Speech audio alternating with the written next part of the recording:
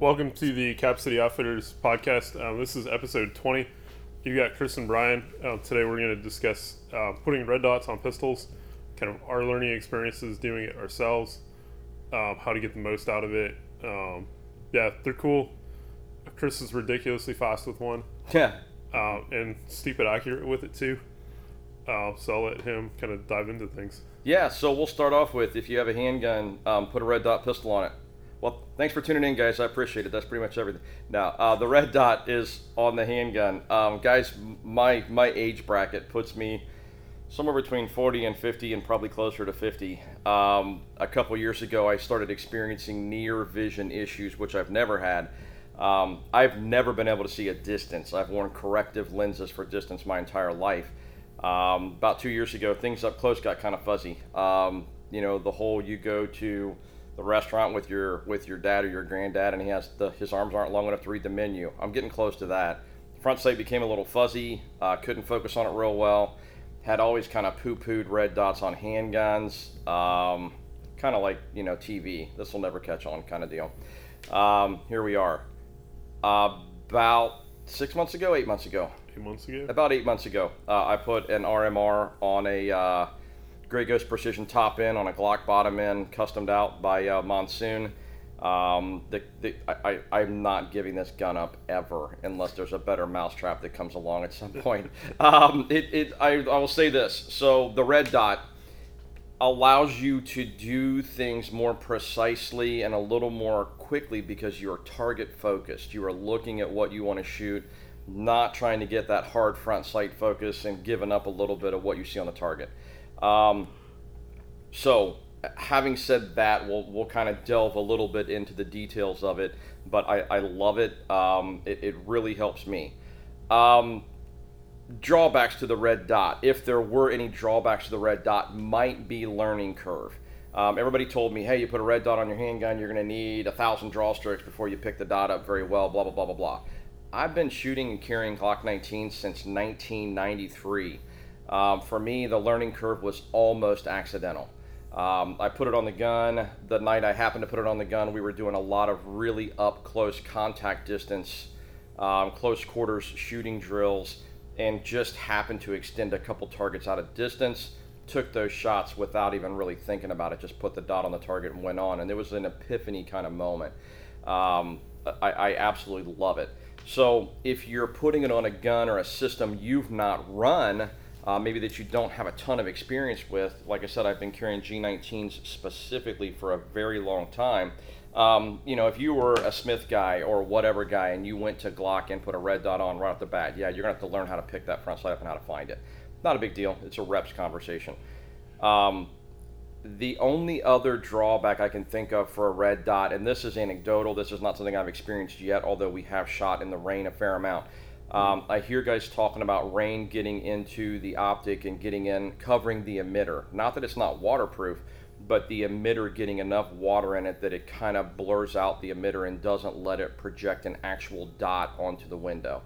As a concealed carry person, I'm not terribly concerned about that because my gun's not likely coming out for an extended period of time. It's going to be concealed on my person, underneath clothing, etc., and protected from that. And if I need to draw it, if I get hit by that one magic raindrop, then I'll use my iron sights that are still on the gun. Might be a consideration for duty use. If you're a police officer and you're going to carry the gun in a holster open, and the sight's not covered up, perfectly, or the gun could potentially get wet because you're stuck direct in traffic for half an hour before you have to shoot somebody. Maybe a concern. Soldiers and stuff like that, I'm not even going to speak to that. That's out of my lane. But man, there sure do seem to be a lot of go fast guys with little dotty type things on top of their handguns nowadays. So I think I'll let those guys choose what they want to do and not tell them whether they're right or wrong. So those are the cons that I can think of. The pros, I can't say enough good things about it. It allows me to get the gun out, get the dot on the target, and if I don't screw up the trigger press, everything else is easy.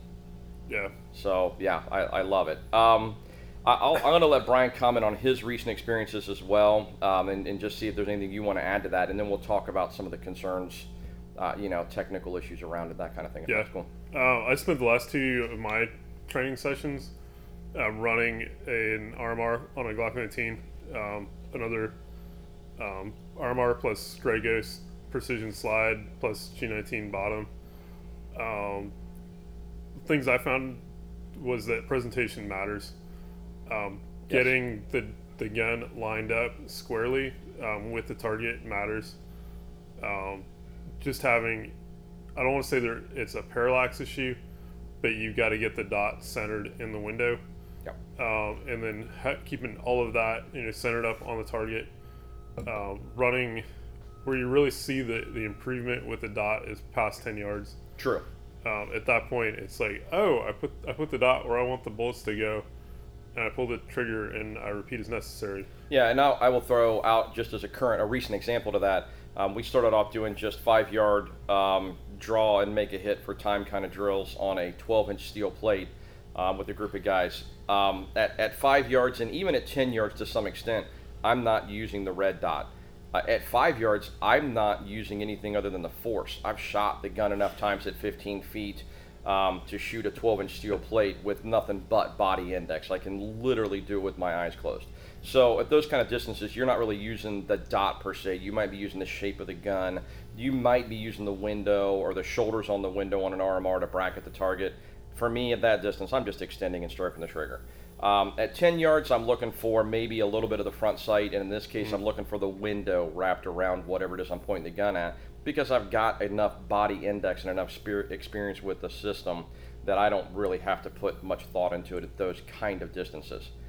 At 15, 20, and 25 yards, my times didn't change much because aligning the gun was really easy. You put the dot on the target and press the trigger. So if your draw stroke to presentation, like Brian just said, is consistent and solid, then it's going to go where you need it to go. And it just makes it a lot easier. Sorry for interrupting. So. No, I think that's really helpful. One of the drills we shot on one of the days was one of the Dave Spalding rectangles and circles targets. So it was shooting 3x5 cards at 5, 10, 15, 50 feet, or 5, 10, 15 yards, and then 15 feet. And that's where having the dot really made a difference in being able to keep things lined up.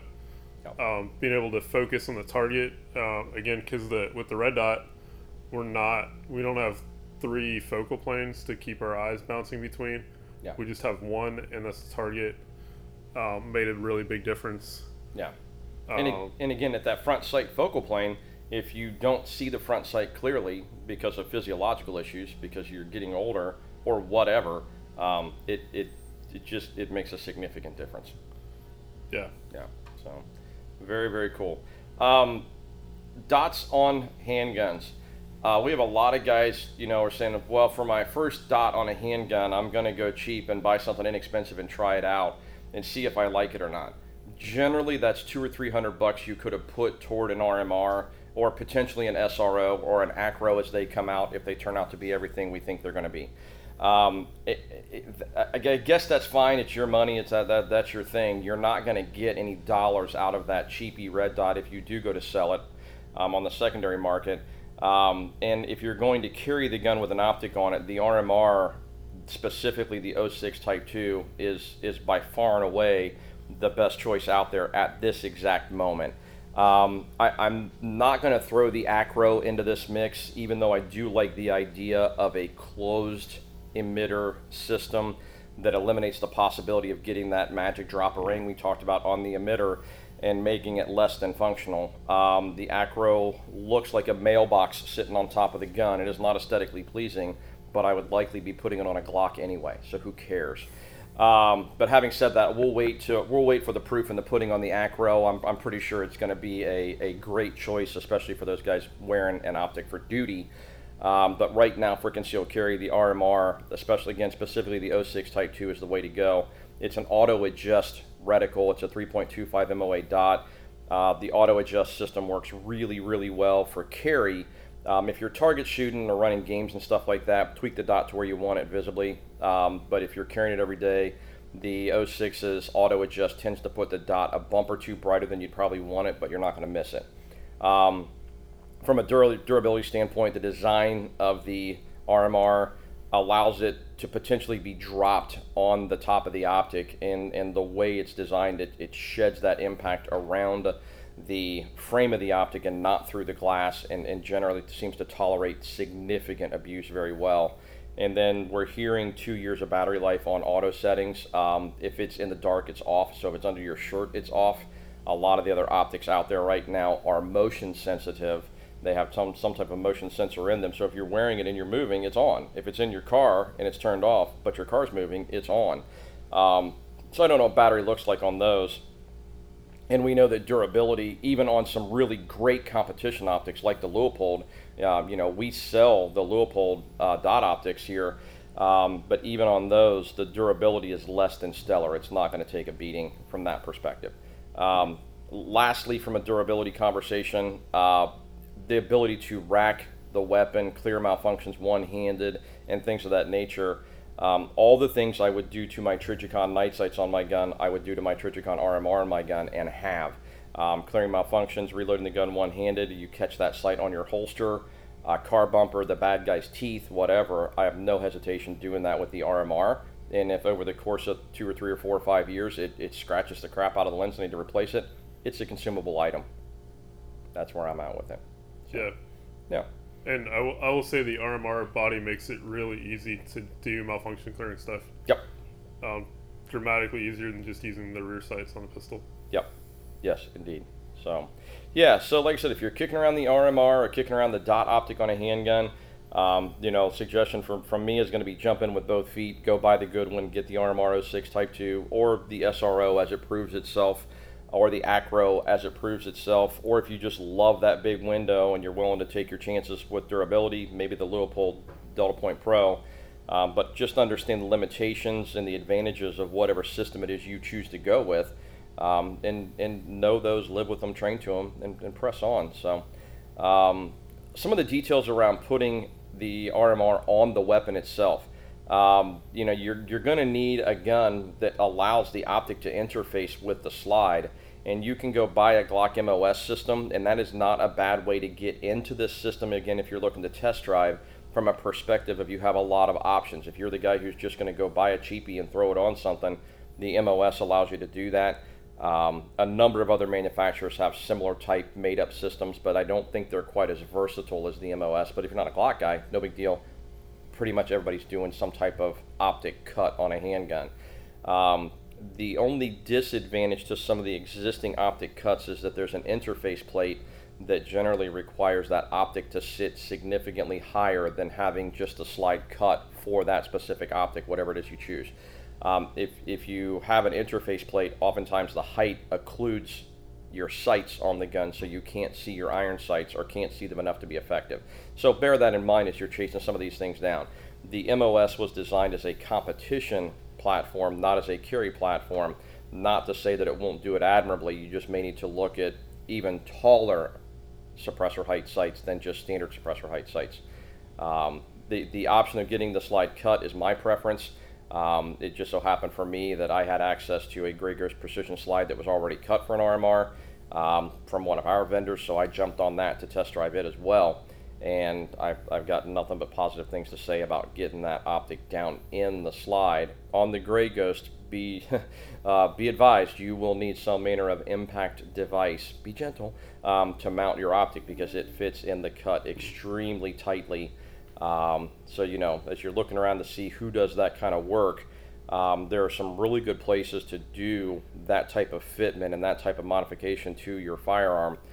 We've got Cutter Machine here locally in Johnstown, does really solid work. We've seen a fair amount of it. If you're looking at other places, I think Jaegerworks has a pretty good reputation. They're out of Michigan. ATEI does really solid work, and they've been doing it for a long time too. But I'm kind of a, if you can keep it local kind of guy. So, yeah. Yeah, to add, having that really tight interface by having the slide cut specifically for the optic also reduces wear and tear on the optic because there's no room for that optic to bounce around under recoil. Yeah, it's not beating itself silly.